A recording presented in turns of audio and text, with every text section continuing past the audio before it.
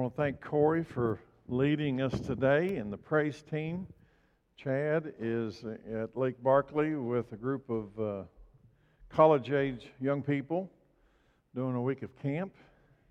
And always appreciate Corey taking the lead. We've been moving slowly through the book of Acts. This will be session number 12 in that book. Acts chapter 8 opens with an introduction of a new character. A new character in the church. A man that God will use to eternally impact everyone in this room. He's going to be introduced in chapter 8. This man will become the man through which much of the New Testament will be written, inspired through, I should say. He would become the apostle to the Gentiles. And looking around the room today, that's us. That's why his appearance on the scene affects every one of us in this room. He will become the apostle to the Gentiles, but not until he messes up a bunch of people's lives. His name is Saul. It's interesting that Saul is introduced at the same time that trouble starts in the church. Satan is working. When we closed last Sunday, what were they doing? They were stoning Stephen to death. And now, chapter 8 opens. Verse 1. Saul was one of the witnesses. What? To Stephen's stoning. Saul was one of the witnesses, and he agreed completely with the killing of Stephen. A great wave of persecution began that day. Persecution's about to start. And Saul is introduced, sweeping over the church in Jerusalem. And all the believers except the apostles, listen, here's important. As the persecution begins, as Saul is introduced, all the believers except the apostles were scattered through the regions of Judea and Samaria. Run for your life. Chapter 8 opens up with run for your life. They have killed Stephen. For why? Why did they kill Stephen? Because he preached the gospel of Jesus Christ. He's dead. Run for your life. Did you notice that the church had a period of peace and growth? It was quiet for a while, and then trouble has arrived. I've noticed something. That's kind of how it works. It seems to have a time of peace and quiet, and then trouble erupts. Saul is a witness to Stephen's murder. Saul is a man of authority, symbolized by the fact that they laid their coats at his feet while they began throwing rocks at Stephen. Saul was a Jewish authority figure that was publicly endorsing this attack on these Jesus people. He will become the main character in the book of Acts. He will become the main character in the book of Acts. He doesn't know it, not at this point, but not yet. Persecution of the church began that day, and notice that everyone except the apostles scattered. Run for your life. Everyone except the apostles scattered. Run for your life. Now, I don't know what your childhood was like, but I'm going to tell you, when I was a child, there was a phrase, a sentence that we would regularly use when it's time to stop negotiating, when it's time to stop plotting and planning. It's a time that there's nothing to be said. Run for your life. When we were playing in the yard and when we were the kids running around, there was a code sentence, a code phrase, and that phrase was, run for your life. And when that came out of somebody's mouth, who regardless of who they are in the crowd, guess what the kids do? They scatter. I don't even know why we were running, but it's like when you say that, you run. So I did something this past a couple of days. I had my two older grandsons, Case and Colt, over at the house, and I wanted to test to see if this is still applicable. Because you know what? That's been a long time ago since I was a kid. So I bring Case and Colt over to me. We're sitting out in the front yard, and I said, I'm curious, what do you do? What should you do when someone, especially an adult, looks at you and says, run for your life? And immediately, without saying anything else, they both took off running through the yard. Ran plumb over the hill. It still works. Run for your life. I got a question. Why didn't the apostles run for their lives? Did you notice it? Everybody else is running. You see, they can't even keep Peter and John in jail. Maybe the apostles know something nobody else does. If you remember just in a previous session, Peter and John, they throw them in jail and the angel unlocks it and they just walk out. So I guess they had a not so much run for your life mentality after an angel has let you out of jail. But everybody else, what are they doing? They're running for their life. Why? Because Stephen's dead. This is real, okay? This is real. This is not some make-believe threat. Stephen's dead. Did you hear they killed Stephen? Run for your life. Do you see the two spirits? I do. One holy and one unholy. They are at work in Jerusalem. It is a spiritual war. Satan is trying to stop the church, and God is going to use this persecution. Listen, here's the foundation today. Satan is going to try to stop this movement of God called the church, and God's going to do something. He's going to use this persecution, this run for your life event, to fulfill biblical prophecy. Are you with me? Satan thinks he's going to squelch the church, and God's going to use the same event to grow the church, to spread the church, to fulfill the words of prophecy that came from Christ. Do you remember how the book of Acts opens? Right before Jesus ascends to the Father? Let me read it to you. Acts 1 verse 7. He, Jesus, replied, the Father alone has the authority to set those dates and times. What's the reference? Is this the time you're going to restore the kingdom to Israel? The Father alone has the authority to set those times. And they are not for you to know, but you will receive power when the Holy Spirit comes upon you. And you will. Something's going to happen. Now, listen, at this point it hadn't happened. And what's he say? You will receive power when the Holy Spirit comes, and you will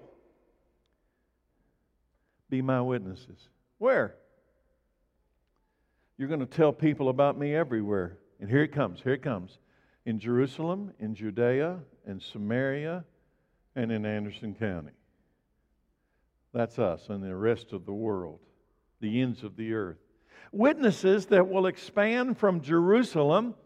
And if you know anything about the geography and the words in that area, Jerusalem is the city, Judea is the around that city, and Samaria is heading up north, and the ends of the earth is everything else. You will. You're going to get a power. It's prophetic.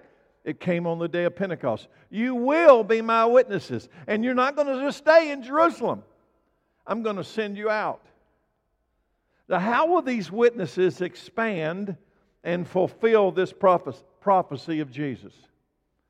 Persecution. What's going to motivate them to leave Jerusalem? Persecution.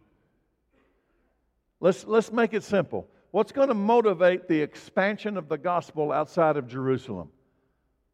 Run for your life. Stephen's dead. You have to understand something here. Many of the Samaritans were considered half-breeds and Jews in Jerusalem. And where are they going to? The prophecy of Jesus is you're going to be my witnesses in Jerusalem, in the city, in Judea, in the outer realms of the city, and then you're going to go to Samaria. Well, the Jews didn't really like the Samaritans. In fact, the Jews considered Samaritans to be half-breeds.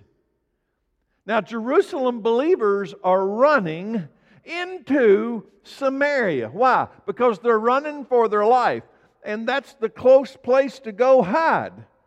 in Samaria. How's God going to fulfill the prophecy? You will be my witnesses in Jerusalem, Judea, and Samaria. And now they're running. They're not walking into Samaria. They're running into Samaria. They are a people, the Samaritans. You ever wonder why there was so much hatred between the two people groups? They were a people of mixed race. When the northern kingdom was attacked by Assyria, and the southern kingdom was attacked by Babylon, they carried them off as refugees, and then they intermarried with the pagan Assyrians, and they intermarried with the pagan Babylonians, and they produced what the Jews considered half-breeds. They didn't accept them. They didn't like them. Why? Because the law of Moses says you're not supposed to marry a foreigner. You're supposed to marry inside your own people, at least in the Jewish application. It's like a battle between the north and the south. The north became Israel, Samaria specifically, and they didn't like the south, and the south didn't like the north. But Jesus has made it clear before He left earth,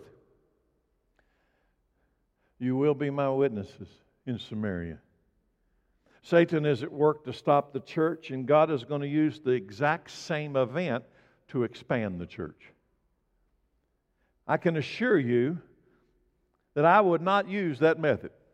I can assure you there's nobody in this room that would use that method. How are you going to fulfill prophecy? Let somebody be killed.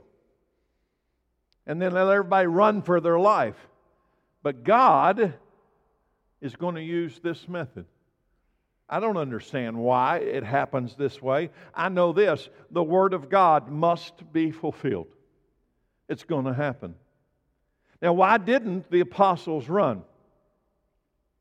Everybody except the apostles is running for their lives. Why didn't the apostles run? And I answer the question with the question, who's in charge here anyway? Have things gone totally out of control and God has left the scene and Satan is doing everything? I feel like the Holy Spirit is directing the apostles to stay put. Why doesn't Saul just drag the apostles out into the street and stone them too? You ever wonder? If Saul and all these people hate this Jesus movement so bad, why don't they just take Peter and John, the leaders, drag them out in the street and do to them what they did to Stephen? You ever wonder? It's a good question. They can't. Not yet. Who's in charge here? God is still in charge. Verse 2. Some devout men came and buried Stephen with great mourning. But Saul was going everywhere to destroy the church. He went from house to house, dragging out both men and women to throw them into prison. Why isn't he dragging, Peter and John? Why isn't he getting them? He came. Game on. The spiritual war has begun. I'm going to ask everybody a question. With what you've heard so far today, would you join this church? At this particular time in history of the church, would you say, yep, I want in? Everybody's running for their lives. Stephen lays dead. Would you join this church? We have trouble getting people to join this church because our teaching lasts more than 45 minutes. Would you join that church? That's why you've heard me say during this entire session on the book of Acts that I've saw something that disturbs me. I don't find the modern American church looks anything like the church in the book of Acts. Nothing like it. Because guess what? People are joining this church. In the midst of the persecution, they're joining this church. Would you? You would if you knew who Jesus was. You would if you knew who Satan was. And then you would if you knew what the eventual outcome of both of those people is. Those connected to Jesus and those connected to Satan. Yeah, you would. That's the dividing line that was being drawn in Jerusalem. Who knows and who doesn't know? What? Who knows who Jesus is? They're on this side of the line. On the other side of the line are people who don't know who Jesus is. This war is getting ugly and people are dying for their faith. Do you think Satan can stop the church?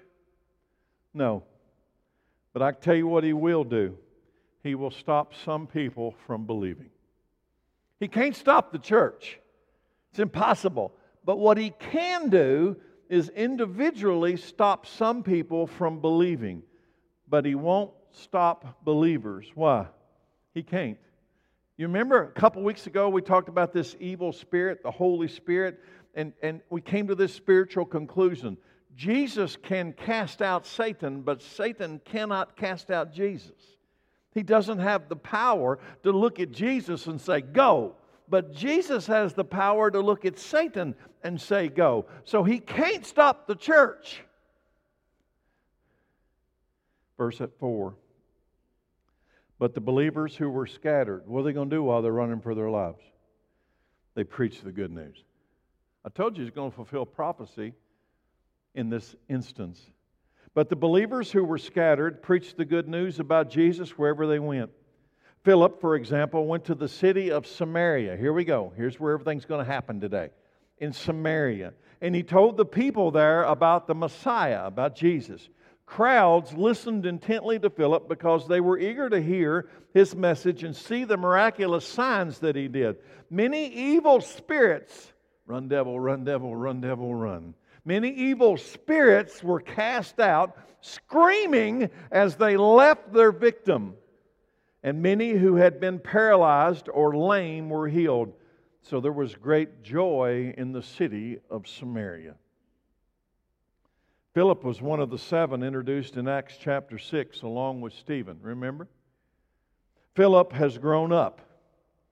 In fact, when he's introduced, he's a table waiter like Stephen. But Philip has grown up. He's not waiting tables anymore. He's preaching. Listen. He's not just preaching. He's preaching in the midst of persecution. He's preaching in the middle of the fact that they're killing preachers. And God is doing miracles through Philip. Why is he in Samaria? Why is he in Samaria? Because they're running for their lives.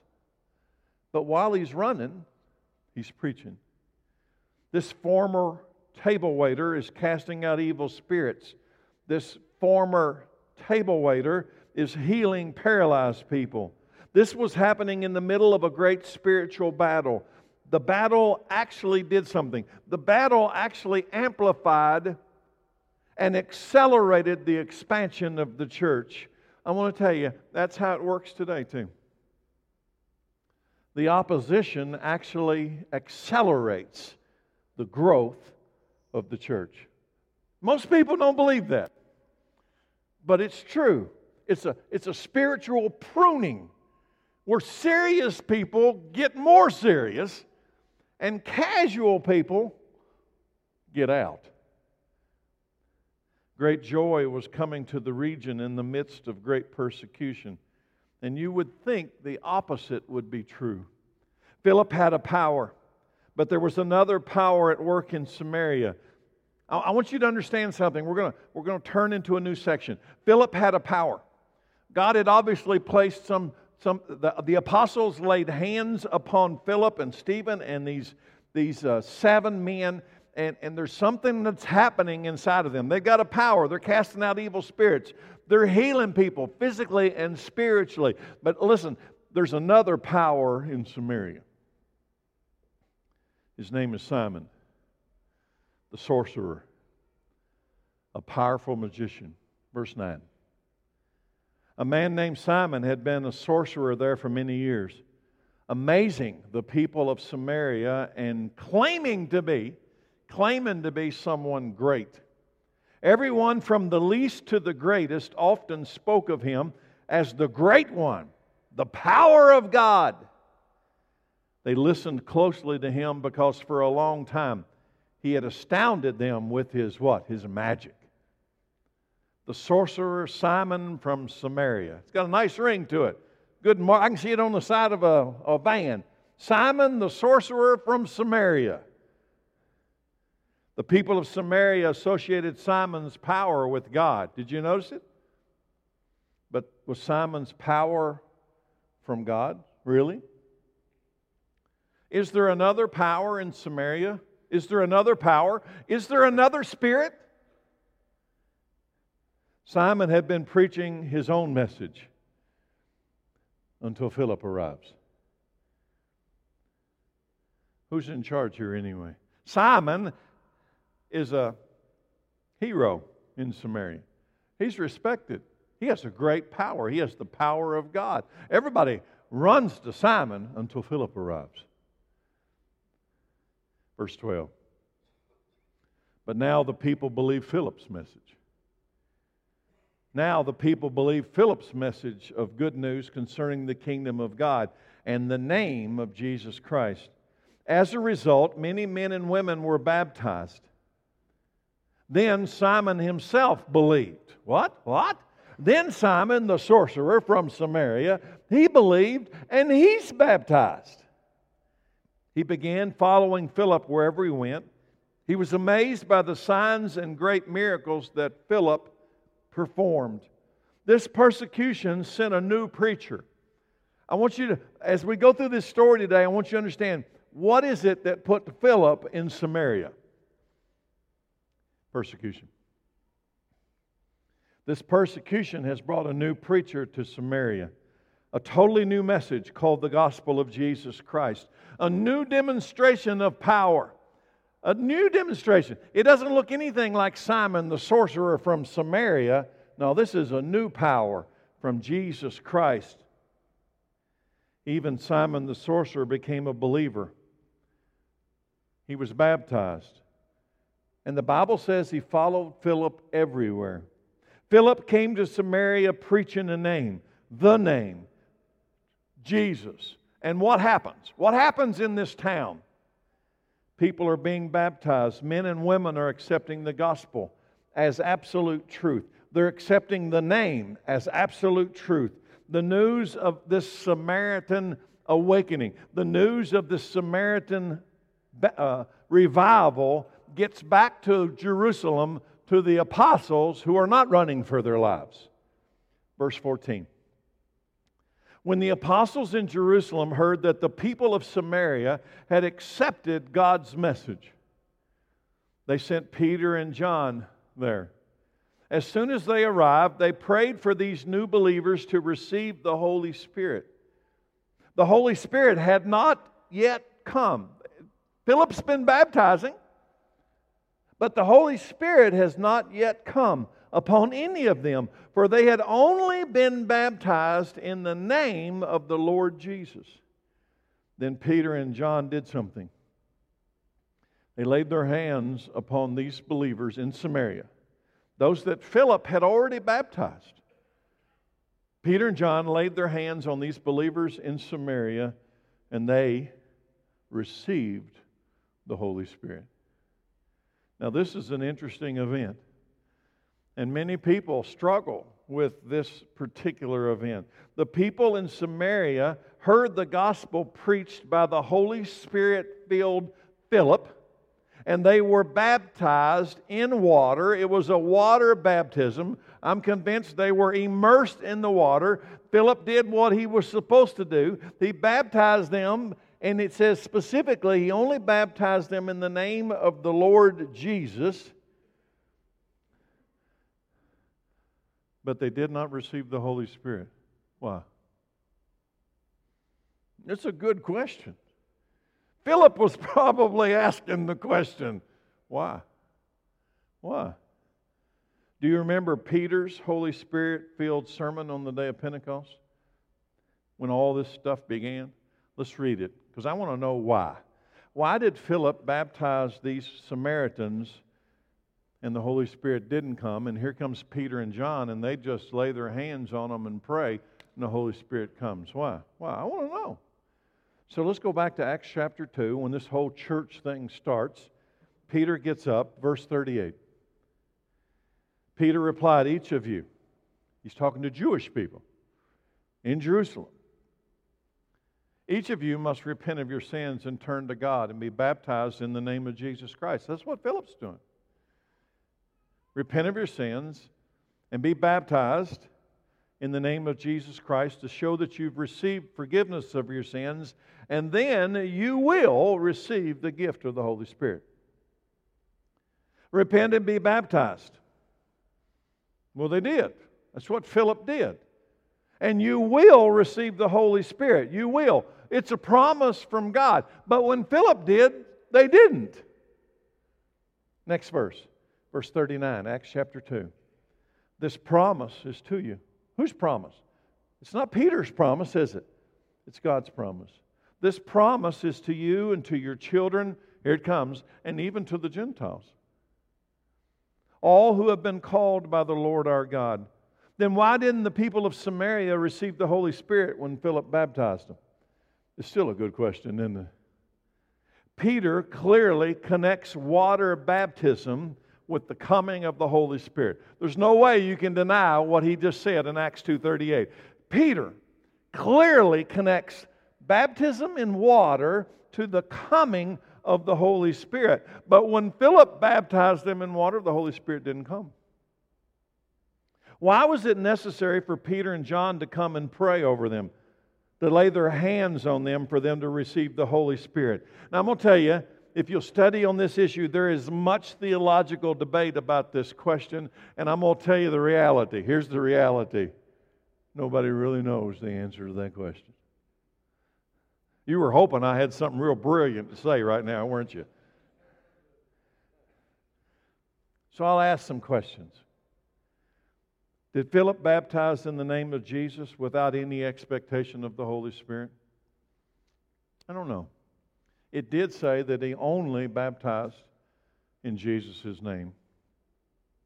Was the first Holy Spirit event outside Jerusalem, outside of Judea, going to require the apostles? Everybody listen real carefully to what I'm about to say. This is the first recorded event of the Holy Spirit outside of Jerusalem and Judea. Not to specifically Gentiles, because the Samaritans weren't really considered Gentile, but they weren't really considered Jewish either, even though from their own perspective they kind of considered themselves Jewish. Was it going to require Peter and John to be there for this to start? The reason I asked that was, who was Jesus talking to when he prophetically announced, "You will be my witnesses in Jerusalem, Judea, and Samaria"? He's talking to the apostles. Some have called this a Samaritan Pentecost.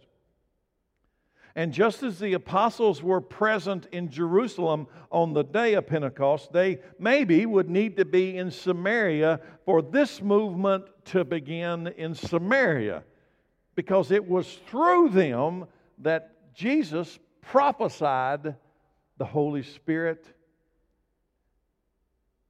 coming, even to the Gentiles. Maybe God wanted Peter and John to personally witness these Samaritans coming to Christ.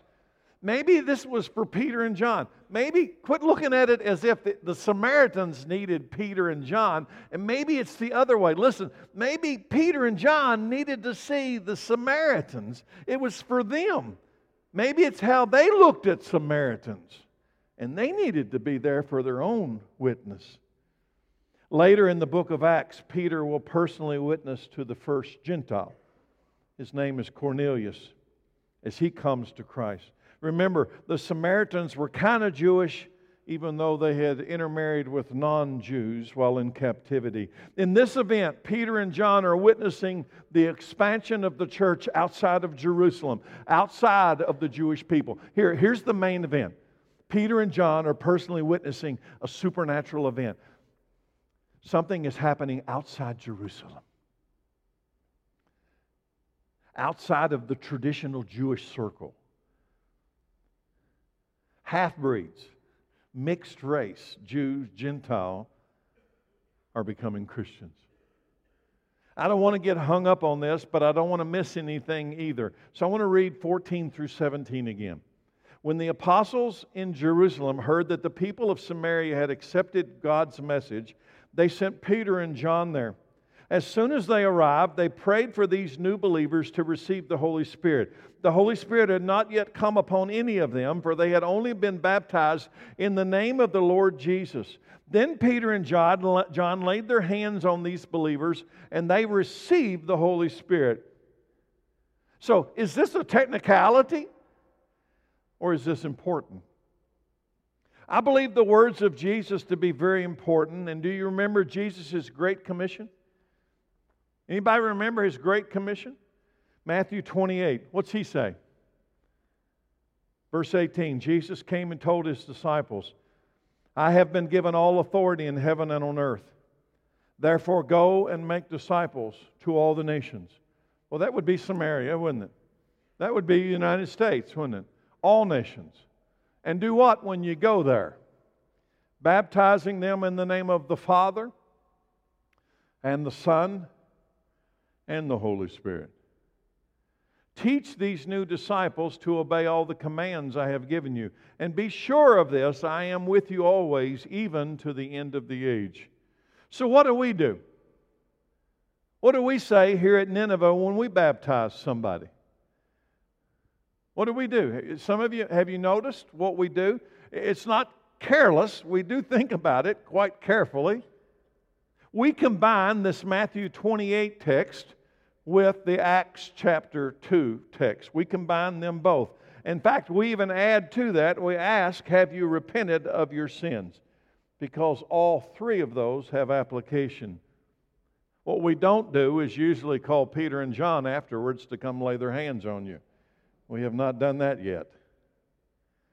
Does it matter? Ask the people of Samaria. And by the way, you know what I'm supposed to do after that? I'm supposed to teach you to obey everything that God has commanded. And I'm supposed to tell you that He, Christ, the Spirit of Christ, will be with us continually until the end of the age. So what happened next to Philip? We took a sidestep. So what happened next to Philip? What happened next to Simon the sorcerer from Samaria? Do you think Satan has left town now that Philip and John have arrived? Do you think Satan says, okay, Peter's here, we got to go? Next verse, verse 18. When Simon the sorcerer from Samaria saw that the Spirit was given when the apostles laid their hands on people, he offered Peter and John, he offered them money to buy this power. Bad idea. Let me have this power too, Simon the sorcerer from Samaria said, so that when I lay my hands on people, they will receive the Holy Spirit. Can you buy a gift for yourself? Some of you say, yeah, I do it all the time. Can you buy a gift from yourself? Well, it wouldn't be a gift, would it? Can you buy the Holy Spirit? Let me just say something. It's a bad idea to even bring it up, that you can purchase the Holy Spirit.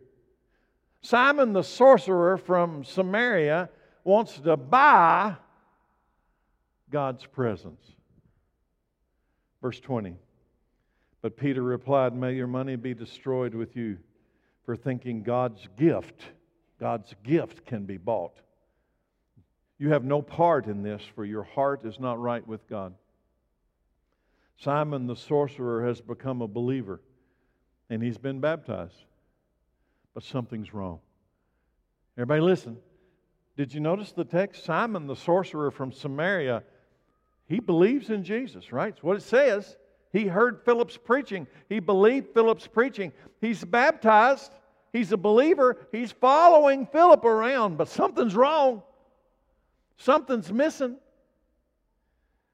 But Simon the sorcerer still has a problem with his heart.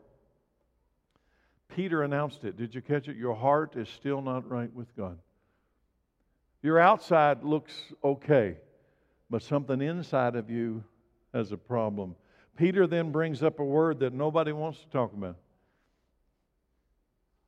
Did you catch it? Some of you did. Some of you read over it. Peter then brings up a word that preachers today don't want to say out loud. I don't even like to say it. Repent. Peter looks at Simon the sorcerer from Samaria and says, Simon, repent. Before I read it, what do you think is going through Simon's mind right now? And the reason I say that, he has just watched God's supernatural power come through Peter. He has just seen this amazing supernatural power come through Peter. And now Peter says what? May your money be destroyed with you for thinking that you can buy this. May your money be destroyed with you. So what's going through Simon? I bet Simon's heart rate has just gone up. Thinking, what have I just done? What have I just done? Verse 22. Peter says, repent of your wickedness and pray. Pray to the Lord. Perhaps, Peter says, I can't give you any guarantees now, buddy. Repent and pray, and perhaps God will forgive your evil thoughts. For I can see that you are full of bitter jealousy, and you are held captive by what? By what? Sin. Repent and pray. Church, can I say that's a pretty good advice on most applications? Repent and pray. Bitter jealousy. Simon wants his fame and fortune back. Anybody see it? What was Simon before Philip came to town? He's famous. He's got center stage. He's got the great power. And then Philip comes. And suddenly he's not famous anymore. He wants to be back on center stage. He wants to be called the Great One. Bitter jealousy and captive to sin. You see, true Jesus followers have yielded center stage. True Jesus followers, they don't want center stage anymore. They're quite happy to get off the stage and put Jesus up on the stage, for it is Him that we are to make famous. Now, what do you think Simon's thinking? Maybe run for your life. Run for your life. Run for your life. You see, that's what put Philip in Samaria in the first place. Stephen's dead. Run for your life. I can tell you that a great fear swept over Simon. And I can tell you as I read his response to Peter that he is afraid. Run for your life. Verse 24, Simon, and I'm going to insert, with incredible heart palpitations, says to Peter, pray to the Lord for me, that these terrible things you've said won't happen to me. Sometimes fear is a wonderful thing. Amen? Sometimes fear is a wonderful motivator. Simon had been baptized. Everybody listen. Simon had been baptized, but there was something missing. There was an evil power still at work inside of Simon. Pride is a powerful force of darkness. Human pride is a powerful thing, and it does not come from God. Humility comes from God.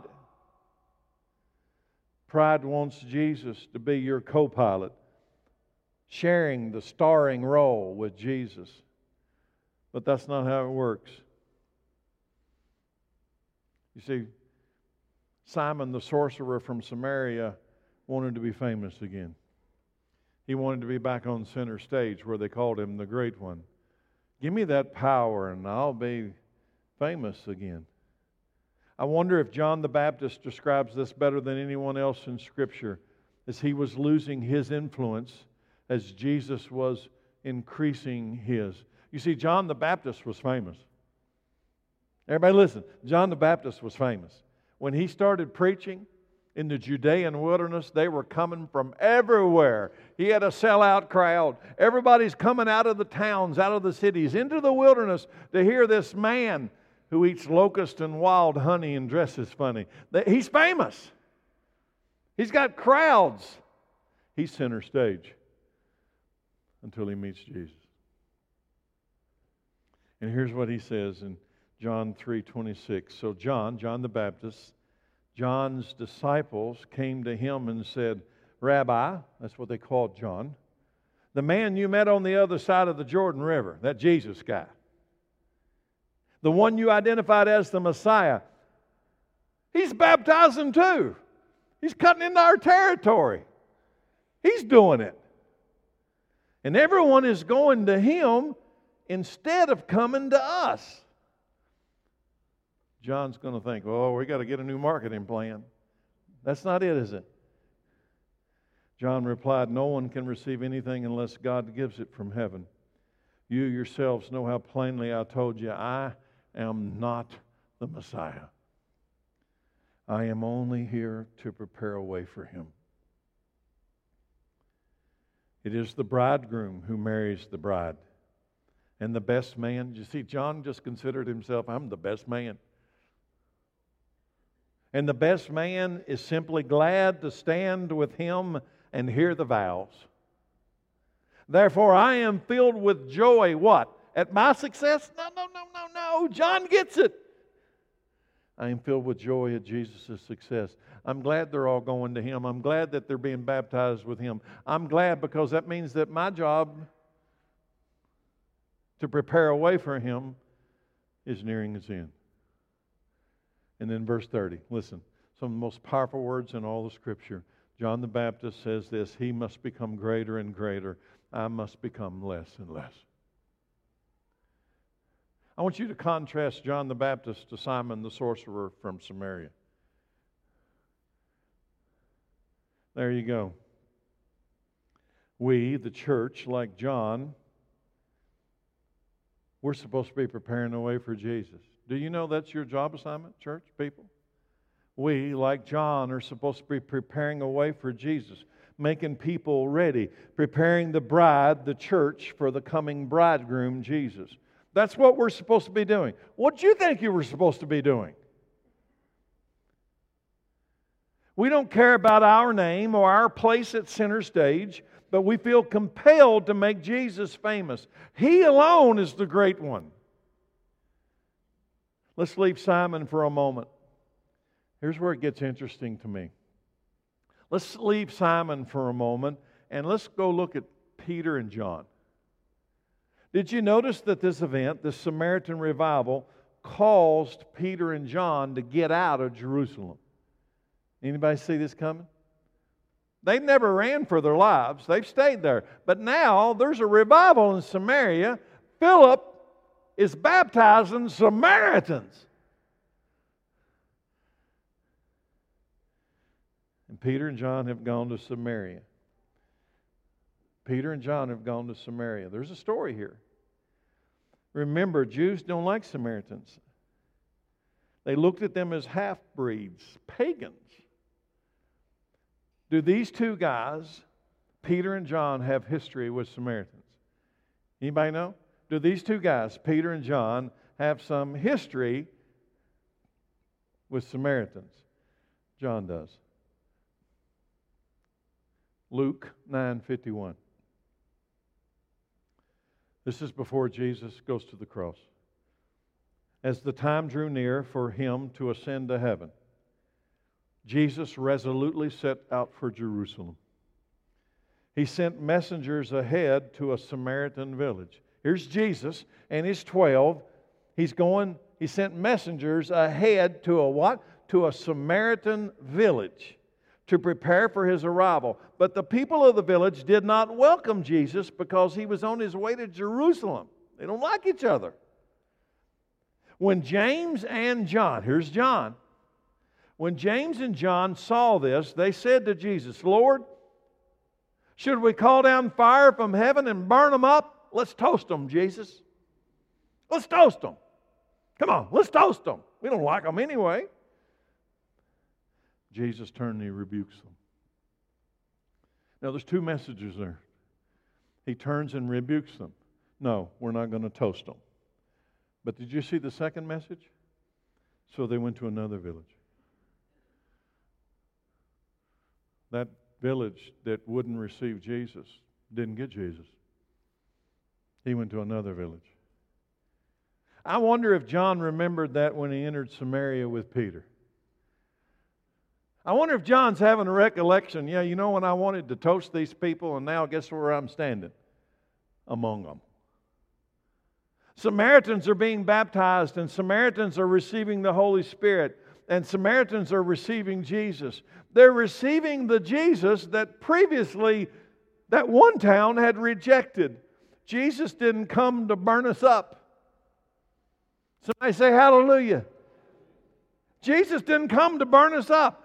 Jesus didn't come to set us on fire. In fact, He came to save us from being burned up, from being set on fire. Run for your life. Now, in the book of Acts, chapter 8, who's preaching in Samaria? In the book of Acts, John just says, let's toast them. Back in the Gospel of Luke. Who's preaching in Samaria now? John. Now let's go back to Simon, the recovering and repentant sorcerer. Back to Philip in Samaria. Acts 8:25. After testifying and preaching the word of the Lord in Samaria, Peter and John returned to Jerusalem. And they stopped in many Samaritan villages along the way to preach the gospel, the good news. Who's preaching in Samaria now? Peter and John. Who's left Jerusalem now? Peter and John. The very one who asked Jesus to toast them, send down fire and destroy them, is now what? By the love of Christ, sharing the gospel with them. I love this story. I got to tell you, I just love this story because persecution set all of this in motion. Trouble brought a revival. Trouble brought an awakening. Now listen, I don't like trouble. Well, I don't like trouble. But I love revivals. I love awakenings. Run for your life set all this in motion. Opposition.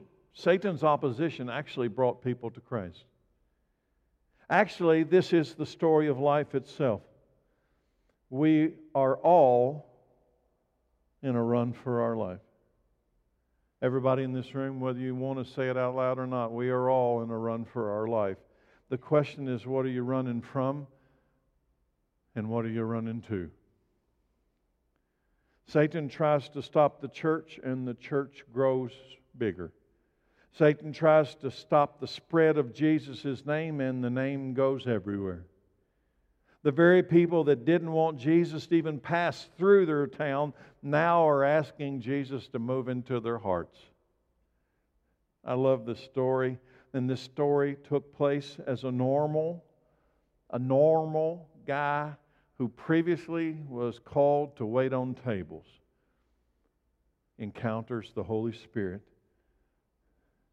and becomes a witness. I love this story because it proves to me something that everyone needs to know today. God specializes in turning tragedy into triumph. Stephen's dead. Run for your life. And the gospel's going everywhere. He's still doing it today. He's still doing it right now. He's doing it in this room right now. Run for your life. So let me wrap this thing up with the question. When should you start running for your life?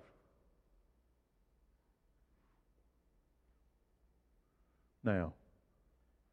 Today. The Apostle Paul tells us to run this race to win. The Apostle Paul says, run this race to win the prize. For not everyone will win the prize. Run the race to win.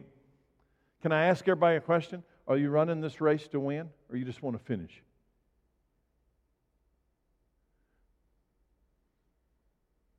You see, there's going to come a time, everybody listen, there's going to come a time where it'll be too late to run for your life. Jesus Himself tells us about the time that is coming, that people will literally run for their lives. Jesus Himself tells of a prophetic future time. Listen, I'm convinced everything in here is going to happen. Everything in here is going to happen. He prophesied to the apostles. They asked Him, is this the time you're going to restore the kingdom of Israel? And He looks at them, it's not for you to know the times or the dates. It's not for you to know. But you will receive power when the Holy Spirit comes upon you. And you will be my witnesses in Jerusalem, Judea, Samaria, and into the world. And everything He said in advance has taken place. Everything. Exactly as He said. Well, I'm going to tell you something else He said is going to happen. It's going to happen. He tells of a time when people literally will run for their lives. But here's the rest of that story. That event that I'm about to read to you from Matthew 24, I believe, will happen after it's too late for the church to run. After. See, I believe what I'm about to read to you will happen after the rapture of the church. After the bride is called by the bridegroom.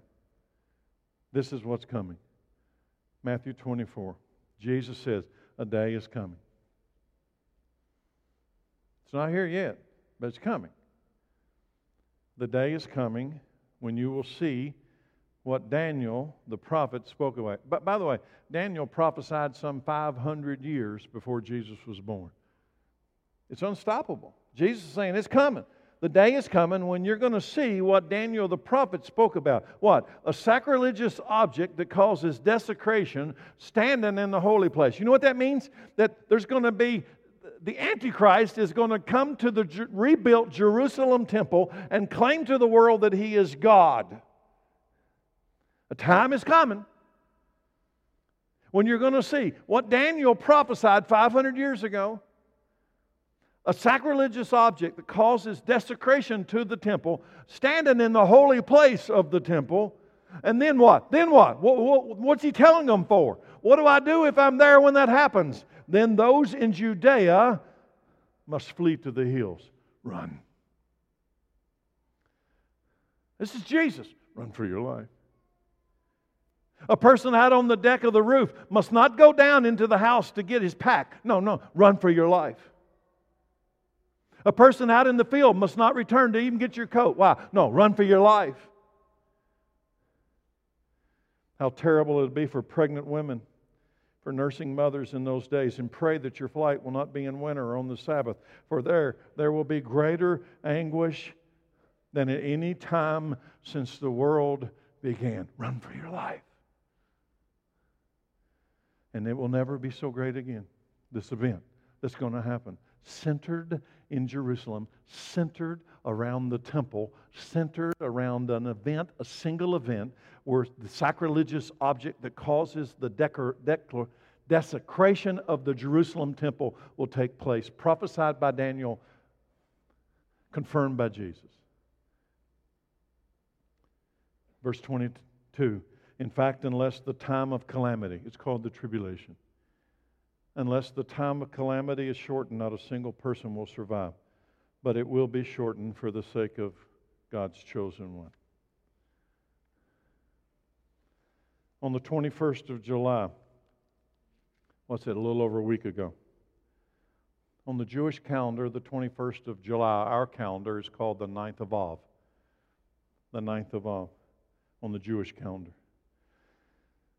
The Jews around the world fast and mourn the 9th of Av. I read that you can't do hardly anything on the 9th of Av. You know what? Why they fast and why the Jews fast and mourn around the world on the 9th of Av, which would have been our 21st of July. Because it was on the 9th of Av that Solomon's temple was destroyed by King Nebuchadnezzar. Now, that in itself would be enough to make it take serious. The Jerusalem was destroyed. The holy presence of God had departed Jerusalem's temple. Nebuchadnezzar came, burned the building down. But then they came back and rebuilt that temple. And in the time of Christ, it was called Herod's temple.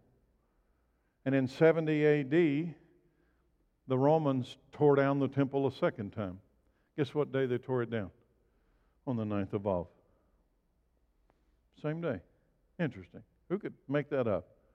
So the Jews around the world, they mourn and they fast on the 9th of Av. Solomon's temple and the second temple were destroyed on the 9th of Av. And that would be enough to get my attention, but there's more. Do you know the first crusades commenced on the 9th of Av? And on that 9th of Av crusade, 10,000 Jews were killed in the first month. also destroying the entire Jewish community in France and in Rhineland, began on the 9th of Av. The Jews were also expelled from England on the 9th of Av in the year 1290. The Jews were expelled from Spain, guess when? On the 9th of Av in the year 1492 when Columbus sailed the ocean blue.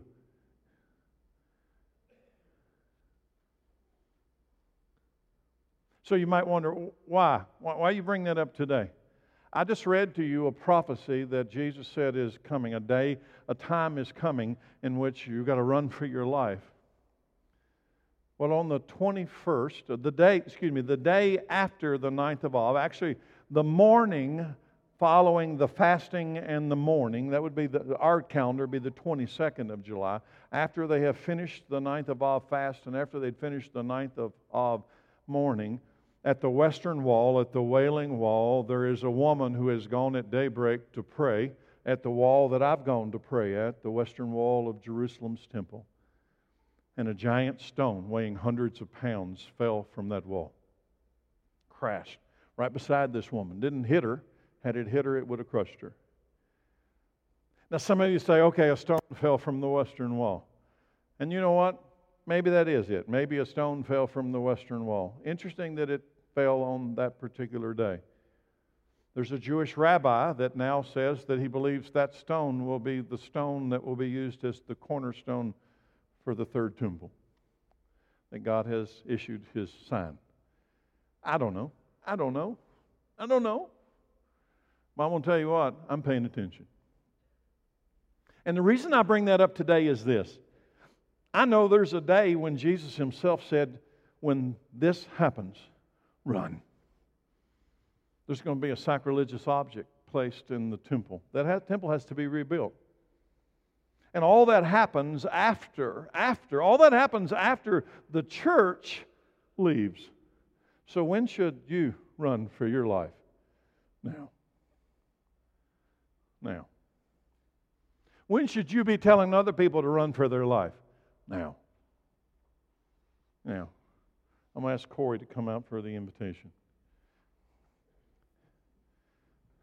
I'm not sitting here acting like I understand all that. I don't.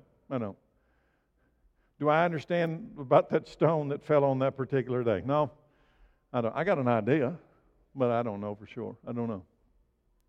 I know this. Everything in this book that said going to happen is going to happen. Every word. You know what question they asked Him in the beginning of Acts? Lord, is now the time you're going to restore the kingdom to Israel? The kingdom's going to be restored to Israel. It's going to be. He says, not for you to know the time and the date, but you will be my witnesses in Samaria. I've read Acts chapter 8, and they were His witnesses in Samaria. Why? Because you can't stop it. And He also told us that there's a day coming. There's going to be a sacrilegious object standing in the Temple Mount at the holy place. And He said, run! You know, the first half of the tribulation, probably half of the Gentile population of the earth is going to die. In the second half of the tribulation, 2/3 of the Jewish people are going to die in a single event. It's prophesied. Run for your life. And yet I watch the American church in apathy. Regarding individual, what you should be doing in your life. And number two, about there's people around you that do not know Christ and you do nothing to tell them. Do we believe? So we're going to sing a song. And it's our time of decision, time of invitation. I have said what the Holy Spirit has impressed upon me to say today. Run for your life. When should you start? Now. I'll let the Holy Spirit do what He does next. Let's stand.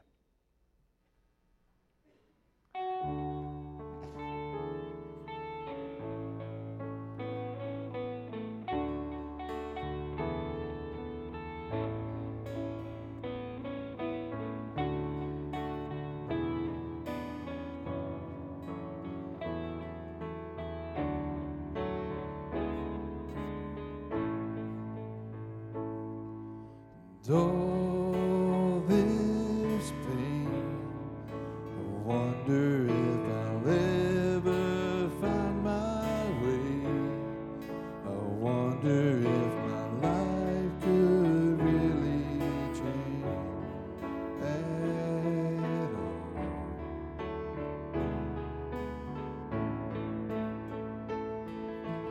All this hurt, could all that is lost ever be found?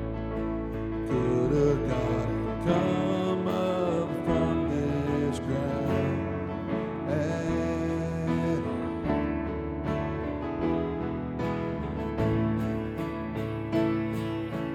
You make beautiful things. You make beautiful things out of the dust. You make beautiful things. You make beautiful things out of us.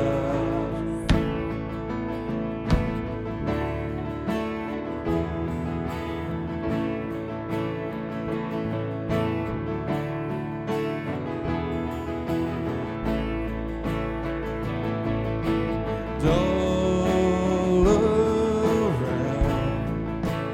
hope is springing up from this old ground. Out of chaos, life is being found.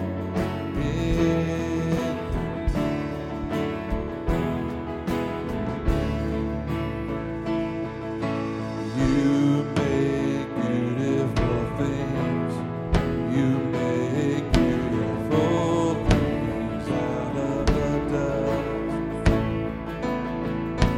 You make beautiful things. You make beautiful things out of us. You make beautiful things. You make beautiful things out of the dust. You make beautiful things. You make beautiful things out of us.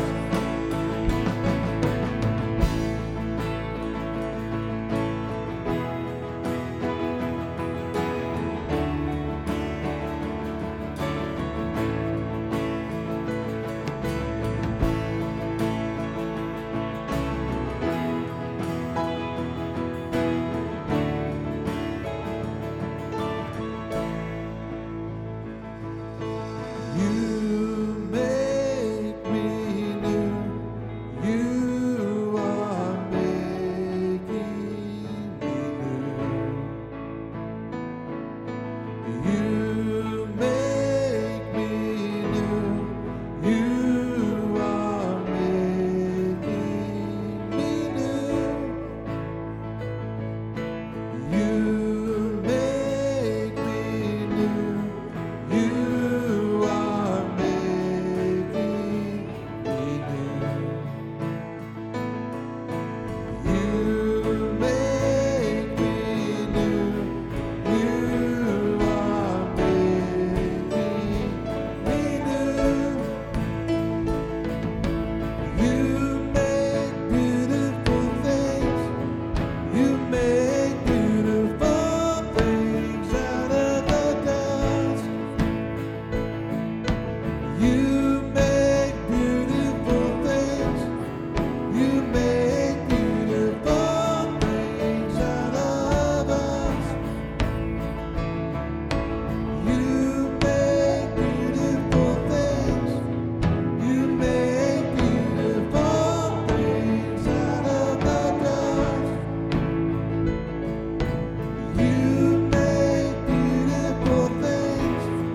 You make beautiful things out of us. You make beautiful things. You make beautiful things out of the dust. You make beautiful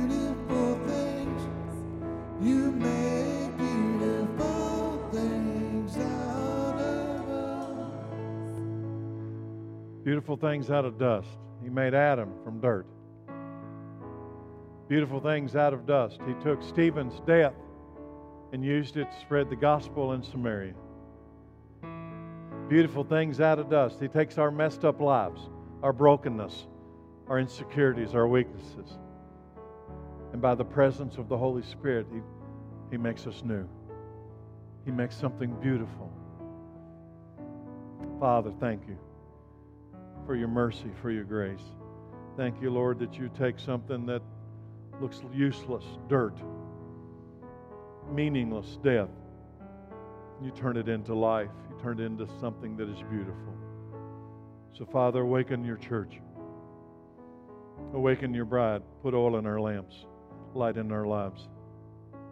Send us out with this news that there's still time. As of right now, there's still time to run for your life. In Jesus' name, amen.